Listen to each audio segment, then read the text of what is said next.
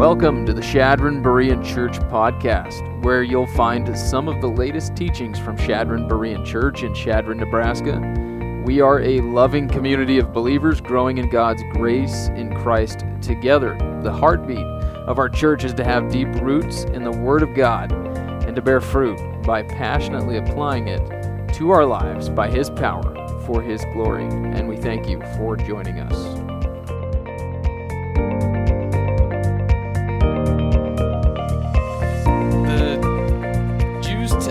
Have a saying that they recite at the end of the Passover meal and at the end of Yom Kippur, and that is next year in Jerusalem.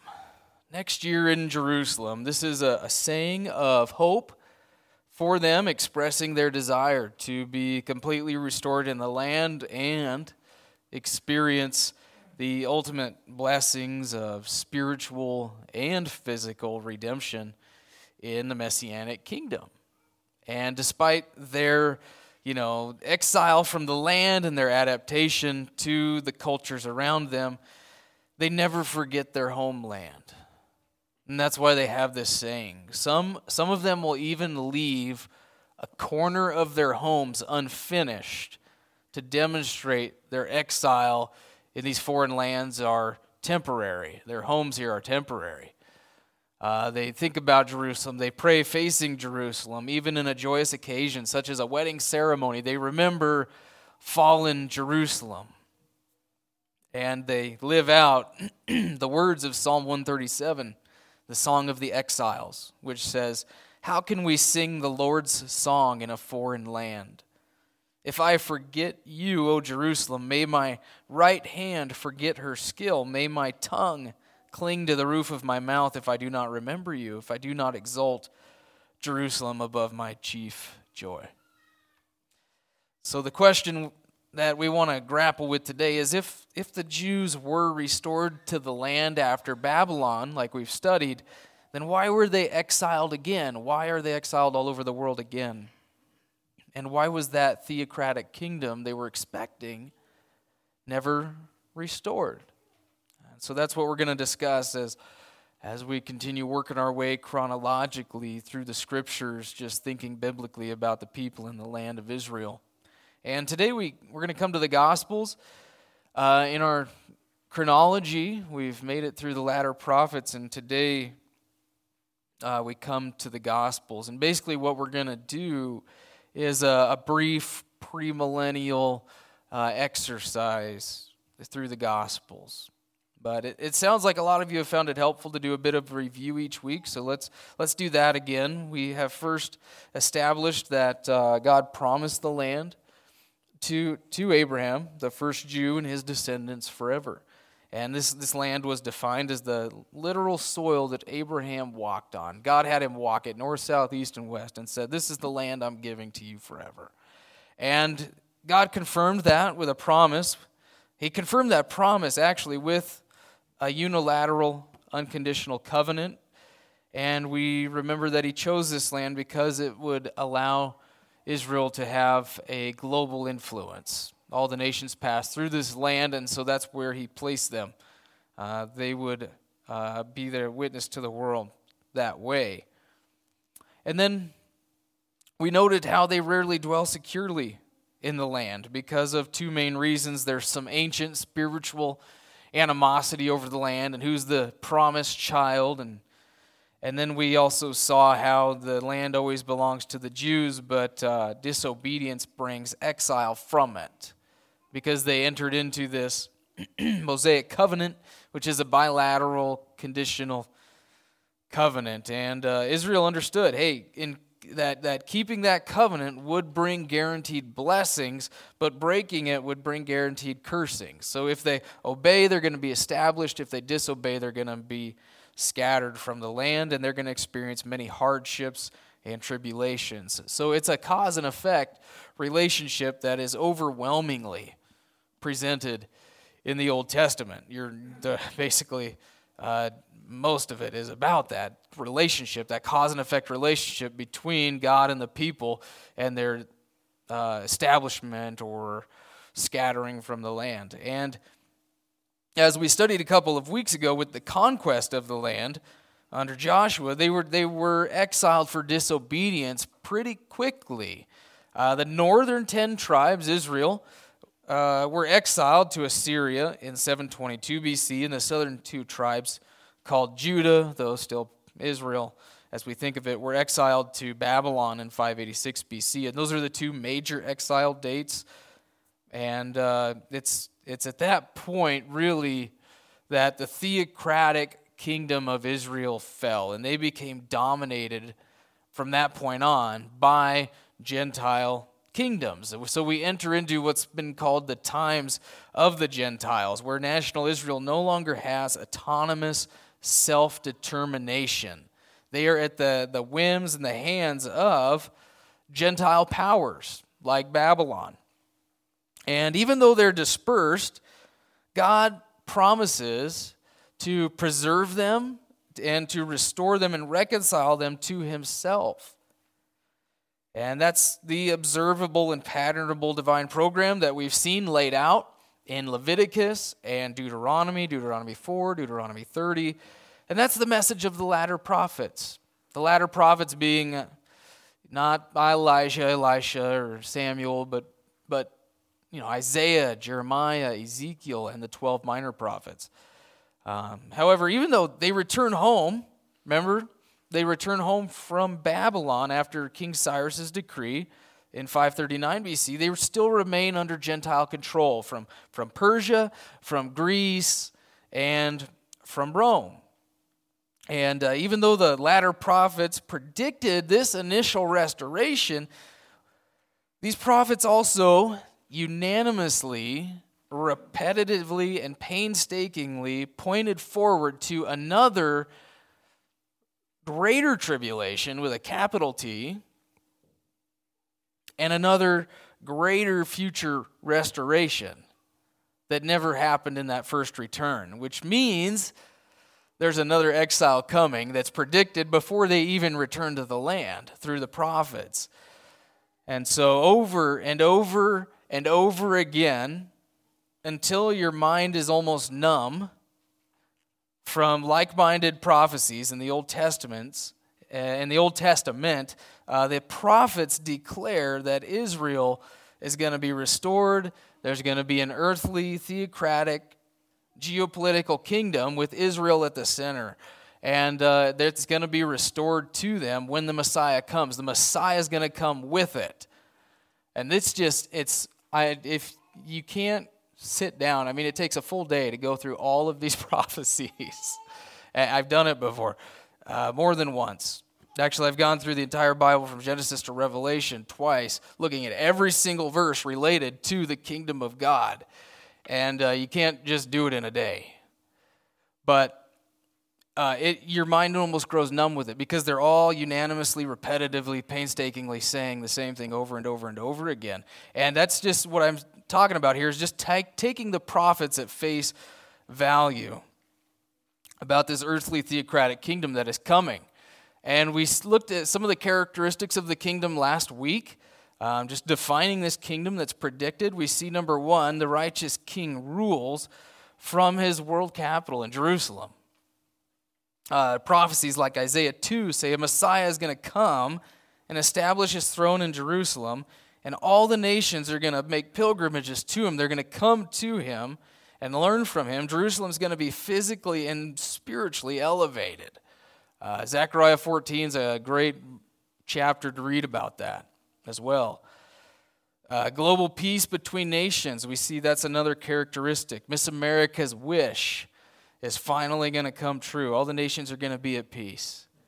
World peace. And it's not going to come through the United Nations. Only Christ can bring that. Jerusalem is going to dwell securely, and they'll never be uprooted from their land again, it says. And the third characteristic is that the animal kingdom's restored to peace. We talked about this. Creation is set free from its futility, in the words of Paul.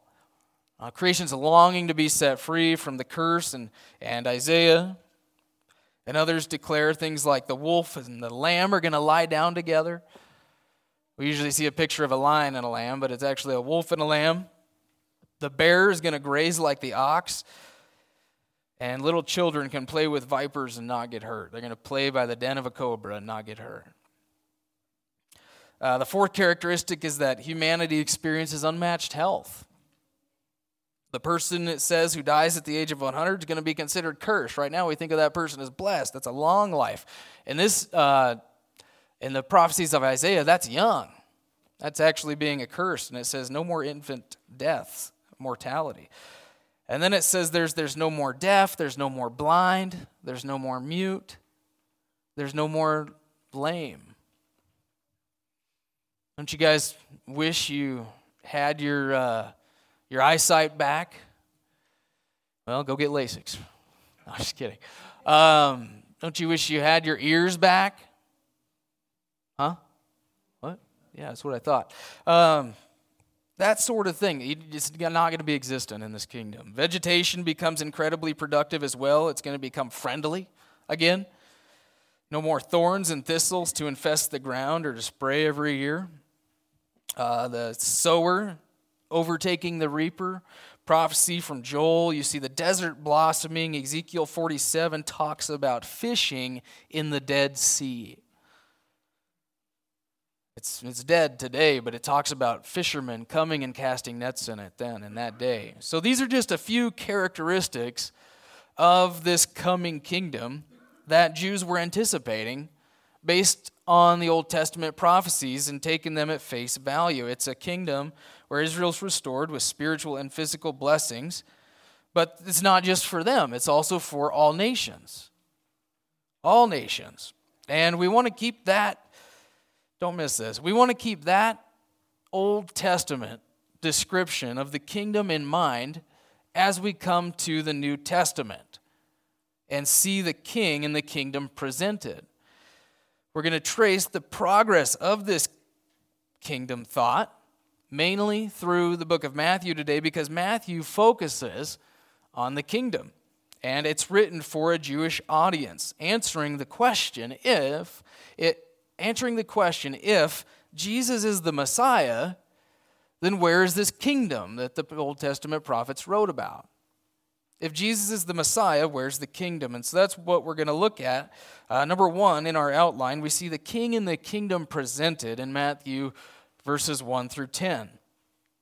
As you open up the New Testament to the first century, you need to note that messianic expectation is at a fever pitch. Everyone's expecting the Messiah to come any day now. And everyone's reading the prophet Daniel, and they're seeing, okay, right? They're looking at the Nebuchadnezzar's dream of the 4.5 kingdoms, and they're saying, okay, so you've got Babylon has come, the head, and they're gone. Persia has come, the chest and the arms, now that's gone. Greece has come, the waist, now that's gone. The last one is Rome. The legs and the feet mixed with clay. And so they're thinking the Messiah's got to come any day because after that there's a Messiah who comes and establishes his kingdom, right? And destroys the statue. And Jesus did come. He actually bursts onto the scene with angelic proclamation and witness. In Matthew chapter 1, you see the genealogy of Matthew describing him as the son of David. In other words, he's the Messiah. He's qualified to be the king because he is the son of David. As one of David's descendants is going to be the Messiah. And when Jesus grows up, he and John are preaching what is called the gospel of the kingdom. And they're saying, repent because the kingdom of God or of heaven is at hand. And what they mean by that is never clearly defined in the New Testament. Which means where should we look for the definition of what they were thinking, what they were expecting? We should probably look to the Old Testament. It should be assumed from the Old Testament. Alva J. McLean, in his work, The Greatness of the Kingdom, said, the absence of any formal definition of the kingdom in its initial announcement indicates that the Jewish hearers were expected to know exactly what kingdom was meant. So what kingdom do you think they were expecting? That earthly theocratic kingdom in the Old Testament. That's what they were all waiting for. I have no doubt in my mind. And when the Jews heard that the kingdom of heaven was at hand, based on the Old Testament, talking about a heavenly kingdom coming to earth, And based on the messianic fervor of the first century, you have zealots trying to defeat Rome and sort of usher in the kingdom themselves by defeating Rome. I think we can assume that they had in mind that theocratic geopolitical kingdom of Israel from the Old Testament, where the Messiah comes and rules and reigns. And sometimes you hear people say, those silly Jews, they were looking for a physical political kingdom. And I want to say, well, of course they were, because that's what the Old Testament predicted. That's what the Old Testament talked about. That was their hope, and it's our hope as well. I don't know about you, but I don't just want to, when I die, enter into some spiritual state. I'm not saying I won't. I'm saying our ultimate hope is not just to see the spiritual things restored, not to just to be spiritually reconciled to God. We want to see all of creation reconciled with God, spiritually and physically. And that was their hope too. And when we read our Bibles, I think what we often do is we jump right into the New Testament, right? We disregard the Old Testament. That's hard stuff. And we jump into the New Testament, and we don't consider the Old Testament definition of the kingdom. I think that's where most people go awry in this area. We come at it with maybe a Gnostic idea that physical is bad, spiritual is good, right?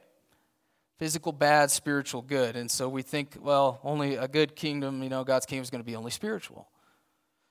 Not based on the Old Testament prophets. And then you have the Platonic spiritual vision model. This even is an American culture of Christianity. We have this idea that we're just going to die and we're going to go to a spiritual place and we're going to sit on clouds forever and we're just going to stare into the glory of God and be content there. And we're all going to play harps, right? I don't know about you, but that's not the kind of heaven that I really want to go to forever. That'd be pretty disappointing. Not that being in God's presence ain't enough, but I'm saying our hope and the thing that's in us is there's something wrong with this world. We want this world to be restored, don't we? So it's more than just a spiritual thing. But I think as Christians, when we come to the New Testament, we usually come thinking of God's kingdom as his universal kingdom. And what I mean by that is there's two aspects of the kingdom that are described in Scripture that, if you don't understand, are going to create a lot of confusion. So when you think about God's universal kingdom, Daniel chapter 4, for example, we're talking about his universal reign, unchallenged, eternal reign. God always reigns over all, and he never does not reign. Right? It's his eternal rule over all of creation, unceasing, unchallenged. But then there's the Jewish perspective and expectation of the mediatorial kingdom, which I tend to see starts in Genesis chapter 1, verses 26 through 27. It's God ruling on earth through a man, through an Adam, or image bearers, or Christ, the Christ man, right? The God man who acts as God's representative on earth. And ultimately, that's going to be Jesus, who is the last Adam, who takes back the kingdom of the world from Satan, and he rules and subdues the earth with his saints. But the prophet Daniel clearly speaks of both of these kingdom aspects. You've got God's kingdom that reigns over all, even over Nebuchadnezzar, who was the king of the world at the time. He's the most powerful world ruler. But then you've got this other kingdom that is given to a son, the Son of Man in Daniel chapter 7, the Messiah, who comes on the clouds and establishes his reign on the earth. So you got God ruling over all, but then you've got an earthly theocratic kingdom reign. And I think you want to keep that in mind when you're reading the Gospels, because it's gonna honor, number one, all of the Old Testament revelation completely, and it'll help you understand how everything the prophets predicted will come to fruition, not just through Christ's first coming, but through a first and second coming. So basically, the New Testament doesn't redefine and reinterpret all that Old Testament stuff. No, you still see the expectation in the New Testament. It just was postponed in essence. So the New Testament actually builds on the Old Testament in continuity and complete fulfillment. It doesn't have to redefine, it doesn't have to reinterpret it. if that makes sense. But when Jesus preaches that the kingdom of heaven is at hand, I think it means that the kingdom they were expecting was imminent. The kingdom of heaven is at hand. It's imminent. It's on the verge of arrival, but it hasn't actually arrived yet. It was being offered. It was being offered to Israel. For the kingdom of Israel to be restored like they've been wanting, Israel needed to repent and receive Christ as their Messiah, just as the Old Testament said. They needed to prepare spiritually for it, to enter that kingdom, to have that kingdom come, and they needed to quit trusting in their physical ethnicity, right? Just thinking that, well, because I'm a Jew, then I'm okay with God, I'm right with God, and I can get into the kingdom. And they needed to quit trusting their circumcision and their keeping of the works of the laws, and they needed to embrace Christ. And I don't know if you've thought about this much, but I don't think that the gospel of the kingdom that Jesus and John and the disciples of Jesus were preaching at the beginning of his ministry is exactly the same gospel of grace that we preach. And that sounds strange at first, but think about it. They weren't preaching the death, burial, and resurrection of Christ because it hadn't happened yet. And when Jesus started to speak of his death, all the disciples went, I don't think so, right? They weren't having it. By no means, Lord. You're not going to die. Don't do that. And so they couldn't have been preaching that beforehand. So they would try to stop him from talking like that. They would have none of it. James Fazio, he has a wonderful book on this subject called The Two Commissions. You see, two missionary mandates in Matthew's gospel, where he goes into detail on the differences between two commissions in Matthew's gospel. You've got Matthew 10, where Jesus sends out the disciples, the 12 and the 70, to all of Israel, right? And then you've got the Matthew 28 Great Commission that we see, go and make disciples. But the most significant difference that Fazio lays out between these two commissions is the audience. It's the audience. In the first mandate, Jesus and his disciples Jesus commands the disciples to preach the gospel of the kingdom to Israel only. He says, don't go to the Gentiles, don't go to the Samaritans, but only to the lost sheep of the house of Israel. And I think that's more than a courtesy call. I think Jesus was offering the kingdom of God if they would repent and believe. I believe that based on the Old Testament, based on the first century context, the cause and effect conversation between Jesus and the Jews, in the Gospels, in the response of John the Baptist while he's sitting in jail. There's a number of reasons for it.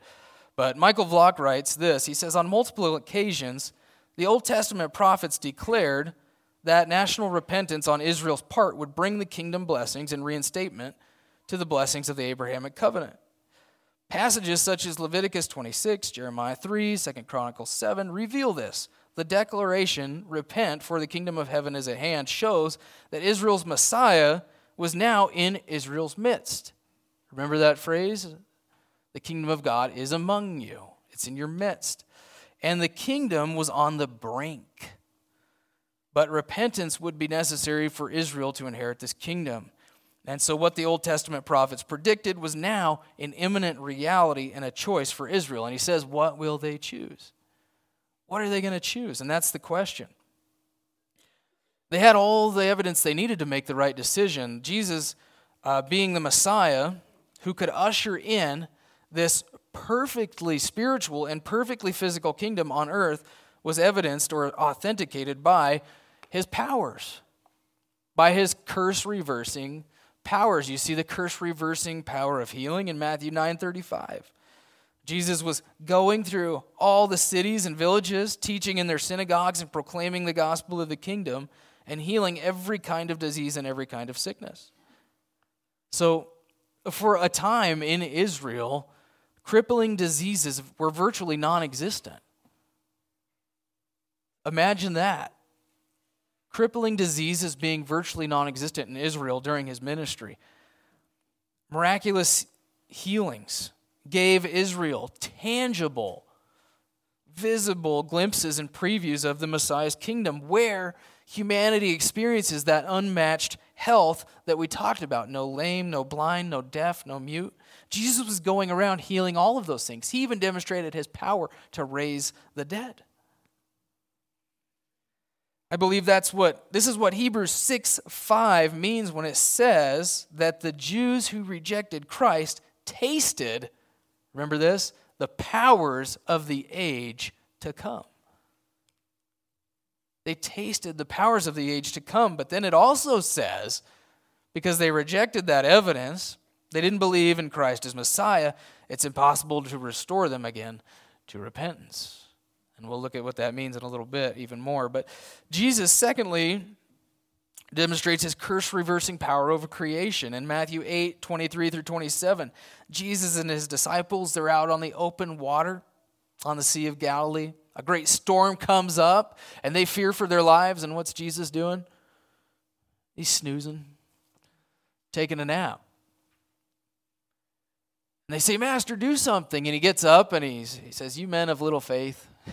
and then he rebukes the wind, or rebukes the storm, and it all stops.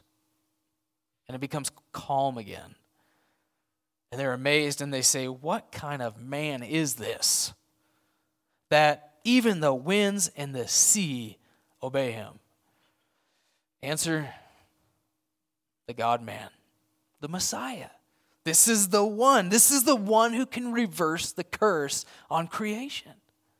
And then you see his curse-reversing power over the kingdom of Satan. You know, ever since Genesis chapter 3, the kingdom of the world has been the kingdom of Satan. It's been the kingdom of darkness. He usurped authority from Adam, we read. Satan today, in this present age in which we're living in, is called the ruler of this world. He's called the prince of the power of the air. He's called the god of this age. Lower G. John said the whole world lies in the power of the evil one.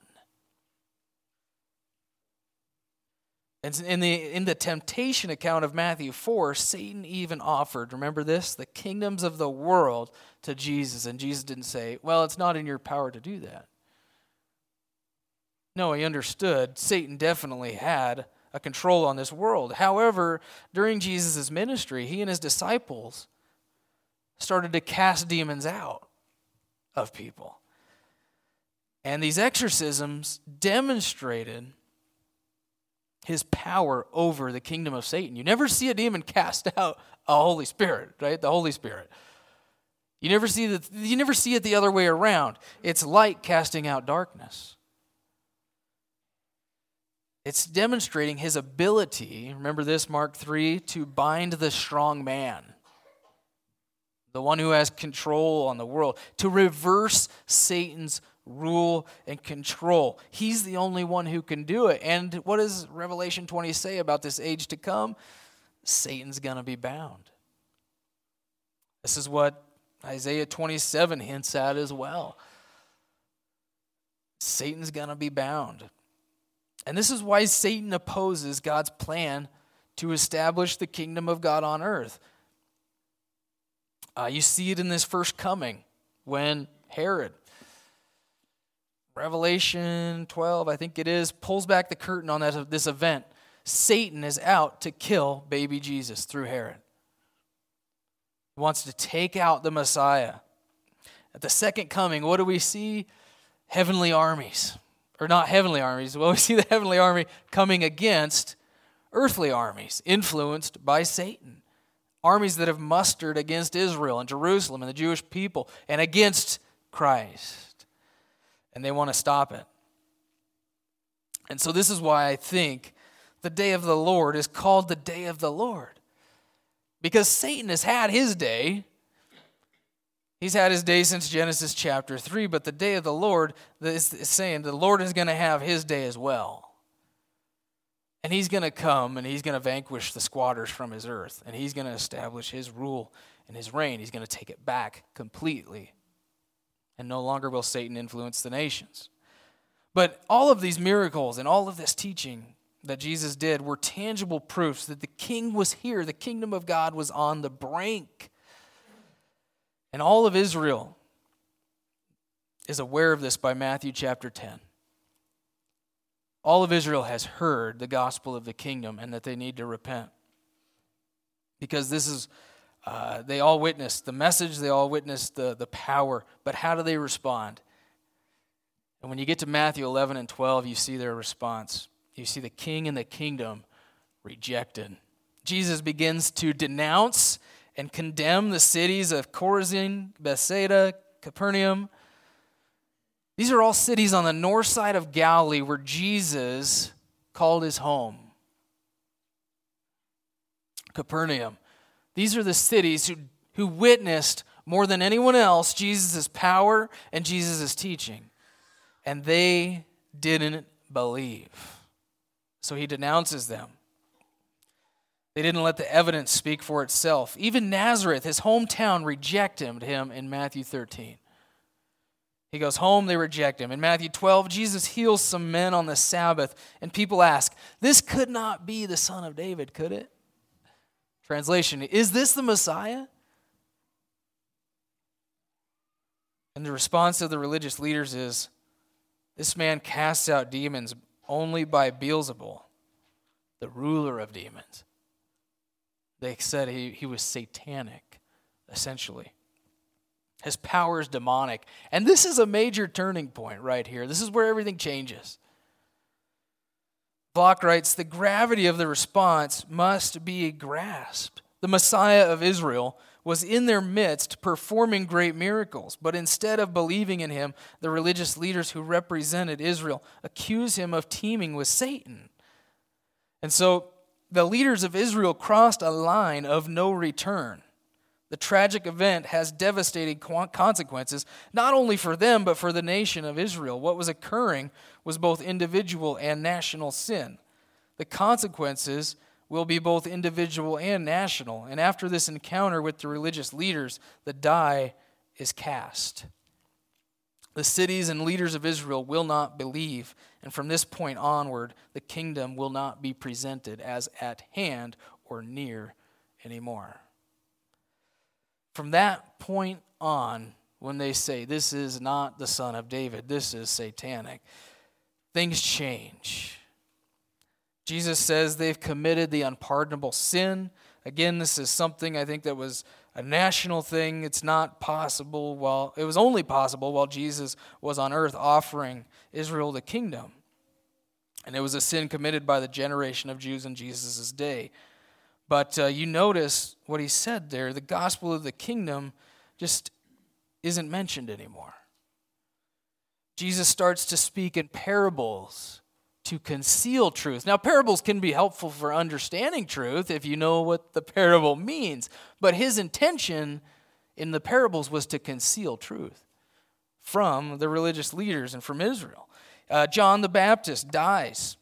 Jesus starts to reach out to Gentiles, non-Jewish people. Mercy is extended to a Canaanite woman after this. He brings up the cross. He brings up the church for the first time. And so we start to see what it means that there would be a suffering Messiah that the Old Testament talked about.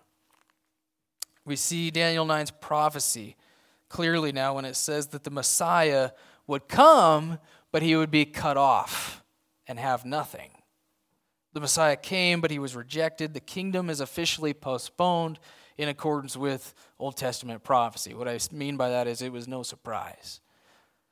But then you see, again, the kingdom and the king and the kingdom postponed. Jesus, he begins to speak of the kingdom as something that's future now.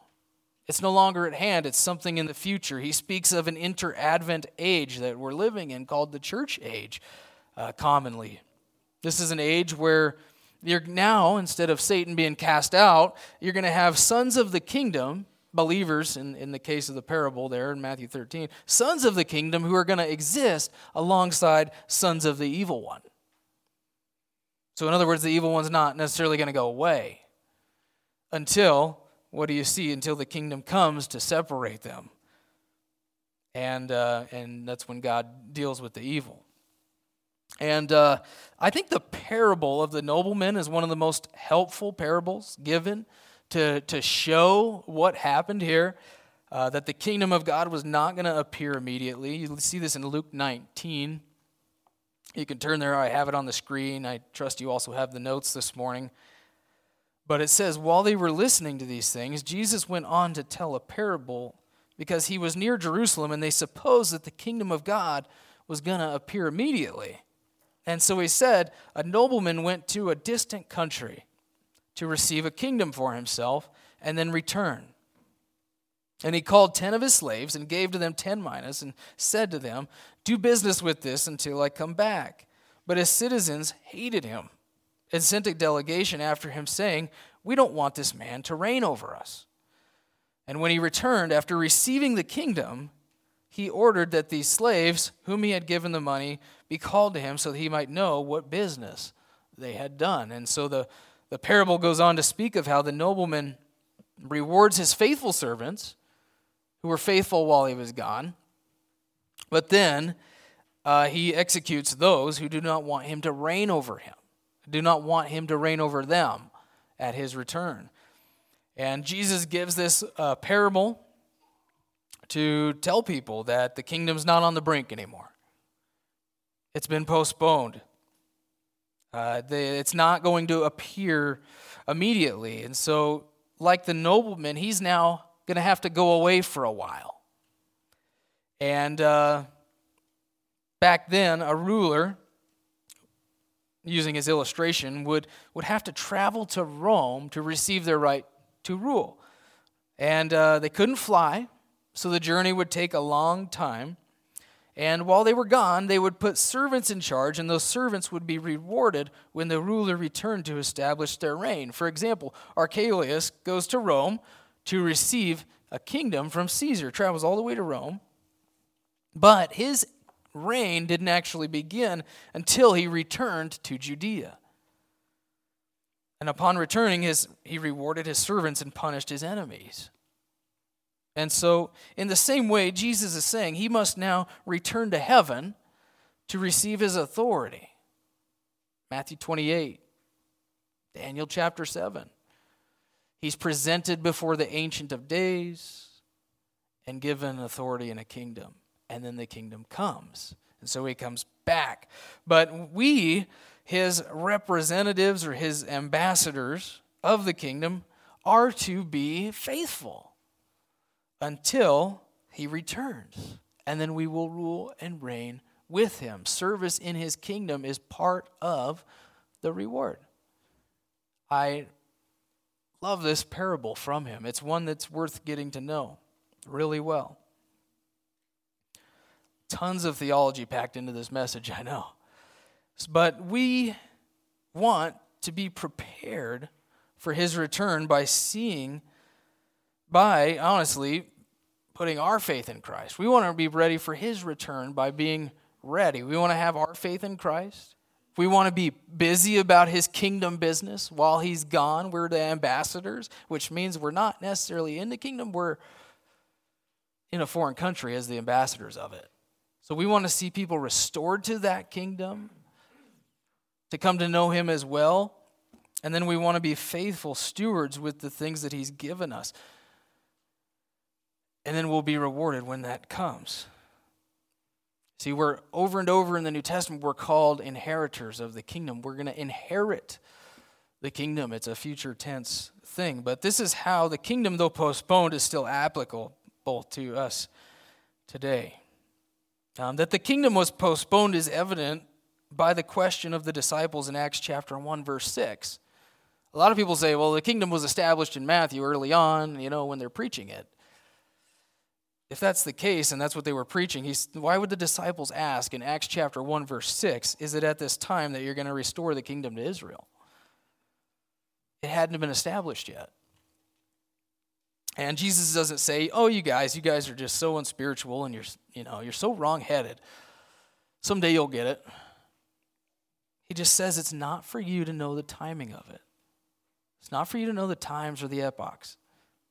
the days, the seasons of it. So it's also evident in Peter's preaching in Acts chapter 3. He's addressing the men of Israel in Jerusalem, and he says, men of Israel, here's what you need to do. He says you need to repent and return so that your sins would be wiped away, in order that times of refreshing may come from the presence of the Lord, and that he may send Jesus, the Christ appointed for you, whom heaven must receive until the period of restoration of all things, about which God spoke by the mouth of his holy prophets from ancient times. So the expectation, even after they receive the Spirit of God, is still there, and it's hinging upon Israel's repentance.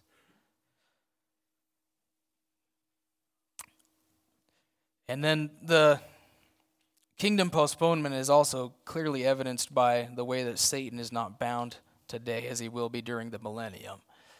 He is on the loose. We do spiritual warfare. Evil still exists. Yes, Jesus did win a major battle in his first coming against Satan, but it's just one battle in the war. Satan still is active today. But this postponement was unexpected. You know, the Old Testament talked about a victorious Messiah, and it talked about a suffering Messiah, and it was really confusing for the Jews because none of this had happened yet. And you come to find out that actually Christ is going to fulfill both of these through his first and second coming. Back in the day, actually, they thought, oh, there's going to be two Messiahs. There's going to be one that suffers and one that conquers. Well, it turns out they just missed the first and second coming, actually. But that's clear now, right? It's going to be fulfilled through the two comings of Christ. And so this is how Jesus is king, and yet the kingdom hasn't come in its fullness yet. And this is why Psalm 110, verse 1, becomes the most quoted verse in the New Testament. He's explaining how Jesus is the king and the kingdom isn't here, because he's going to go sit at the right hand of the Father until his enemies are made a footstool for his feet. Huge verse in the New Testament. So he sits at the Father's right hand until the appointed time, and then at that time he'll come. But Matthew 23, Jesus denounces the religious leaders of Israel using what scholars call an intergenerational you, or a transgenerational you. When God addresses Israel as a corporate entity, identity, he simply uses the word you. Do you remember this in Leviticus and Deuteronomy? Deuteronomy 4, Deuteronomy 30. He used you over and over again to refer to national Israel. Blessed shall you be in the city. Blessed shall you be in the country. Right? Cursed shall you be in the city. Cursed shall you be in the country. And even though he's using the word you there to refer, he's speaking to one generation of Israel, it's also a term that goes beyond that generation. The generation that enters into the land during the conquest that heard that is the you. You're going to be blessed in the city and in the country. But who experiences the cursing several generations later? Still you. So when he's talking to them, when he uses this intergenerational you, he's talking to Israel, no matter what generation it is. God can speak with national Israel this way because of his covenant with them. He says, if you, Israel, obey, you're going to be blessed. If you disobey, you're going to be scattered. Doesn't matter which generation of Israel it is. Well, in Matthew 23 that we're going to look at, he uses this intergenerational you again in reference to Israel. He says, Jerusalem, Jerusalem, who kills the prophets and stones those who are sent to her. How often I wanted to gather your children together, the way a hen gathers her chicks under her wings, and you were unwilling. Behold, your house is being left to you desolate. For I say to you, from now on you will not see me again until you, Israel, say, blessed is he who comes in the name of the Lord. Actually, just a little earlier in that passage, he gives them a curse. He blames them for the death of Zechariah. That generation of Israel. You killed between, the temple and the altar. Well, was it that generation? No, but it was still Israel. So he's identifying them as the you there, if that makes sense. And the term gather reminds us, I think, of the prophets, the idea of being gathered, being restored. He wanted that to happen. However, see some free will here, don't we? You were unwilling. You were unwilling. In Luke 19, as Jesus approaches Jerusalem, he weeps over it. He says, this day could have made for peace. This is the day. He's riding into Jerusalem on the donkey. Instead, Jerusalem, you're going to be destroyed. But it's not like it's completely over, is it? Notice that word until. Until you say, blessed is he who comes in the name of the Lord. In other words, I understand that to mean until they come to Christ and recognize Christ as the Messiah. And I say that again based on face value, Old Testament prophecy, plainly stated. Zechariah 12 through 14, Romans 11:26, quoting Isaiah. There is a generation of Israelites who, after going through the fiery tribulation, are going to call out to Christ. They're going to weep over him. And they're going to weep over the one whom they have pierced, and it says he will save them through this time. And it's that time, that terrible kindness of the tribulation, that's going to drive them to Christ. That's a time of intense anti-Semitism, attempted extermination, but it's a time where they finally are brought to faith. And it's during that tribulation period, Matthew chapter 24, the Olivet Discourse, talking about the end times, where he says the gospel of the kingdom is again preached, because the kingdom is at hand again. Revelation 11:15 says this, deep into the tribulation period, it says this, the kingdom of this world has become the kingdom of our Lord and of his Christ, and he will reign forever. So after pouring out all of his judgments, he's taking the world back. That's when I think it happens. Matthew 25:31 says, when the Son of Man comes in his glory and all the angels with him, then he will sit on his throne. The king will say to those on his right, come, you who are blessed of my Father, inherit the kingdom of God prepared for you since the foundation of the world. So, what a glorious invitation that will be, huh? Enter into the kingdom now. What a glorious invitation that's going to be. Until then, though, Jesus says, your house, Israel, your temple is going to be left to you desolate. And we know he's talking about the temple there because in the next couple of verses, Jesus says, not one stone is going to be left upon another which will not be torn down. He also says, when you see Jerusalem surrounded by armies, then recognize that her desolation is near. And then those who are in Judea must flee. They will fall by the edge of the sword. They'll be led captive into all the nations. Worldwide dispersion. And Jerusalem will be trampled underfoot by the Gentiles until the times of the Gentiles are fulfilled. So Jesus prophesied the destruction that would come to Jerusalem and to the temple, which occurred in AD 70. So he's prophesying this event approximately 40 years in advance before it ever happens. And then as a result, and it happens as a result of the Zealots, Jewish sect of insurrectionists who revolt in the year AD 66 through 73. And the city and the temple are destroyed completely again, this time by the Romans and not the Babylonians. And so Jerusalem's desolated again. Israel is dispersed for rejecting the Messiah. And you see this actually memorialized, this event memorialized on the Arch of Titus in Rome outside of the Colosseum.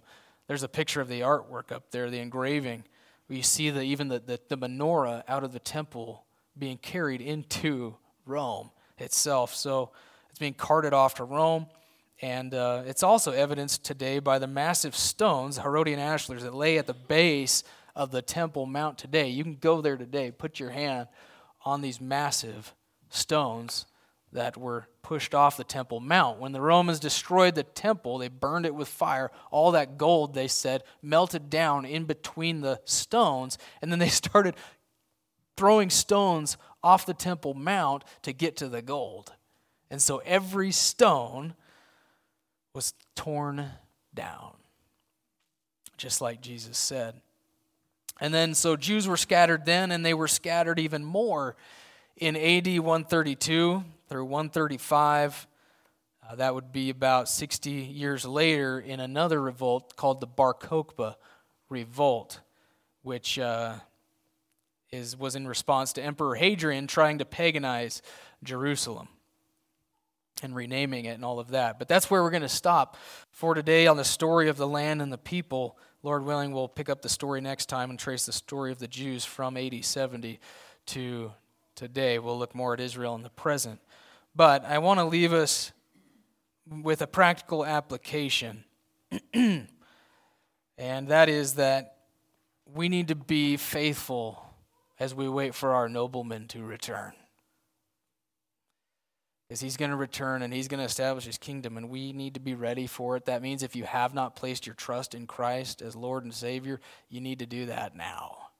You need to do that today. I'd invite you to do that today. Call out to him in your heart. Say, Lord, I'm a sinner. I need you. I know Jesus died for my sins, and I'm going to trust in him and him alone to be my Savior, and help me to walk with you, Lord. And then secondly, be faithful with the gospel. Be faithful with the resources he's given you. There's a couple of verses that grip my heart continually, that keep me in service to him, to be quite honest with you, that keep me in the battle for truth, that keep me in the battle for souls. And it's Revelation 2 and Revelation 3. He who overcomes and he who keeps my deeds until the end, to him I will give authority over the nations. And he shall rule them with a rod of iron, as the vessels of the potter are broken to pieces, as I have also received authority from my Father. So Jesus says, you're going to rule and reign with me. He says, he who overcomes, I will grant him to sit down with me on my throne, as I also overcame and sat down with my Father on his throne. So apparently, Jesus' throne, Lord have mercy on me, is like a John Deere with a little buddy seat beside you. You know, and you can go join him on his throne. And what an amazing thing to even contemplate.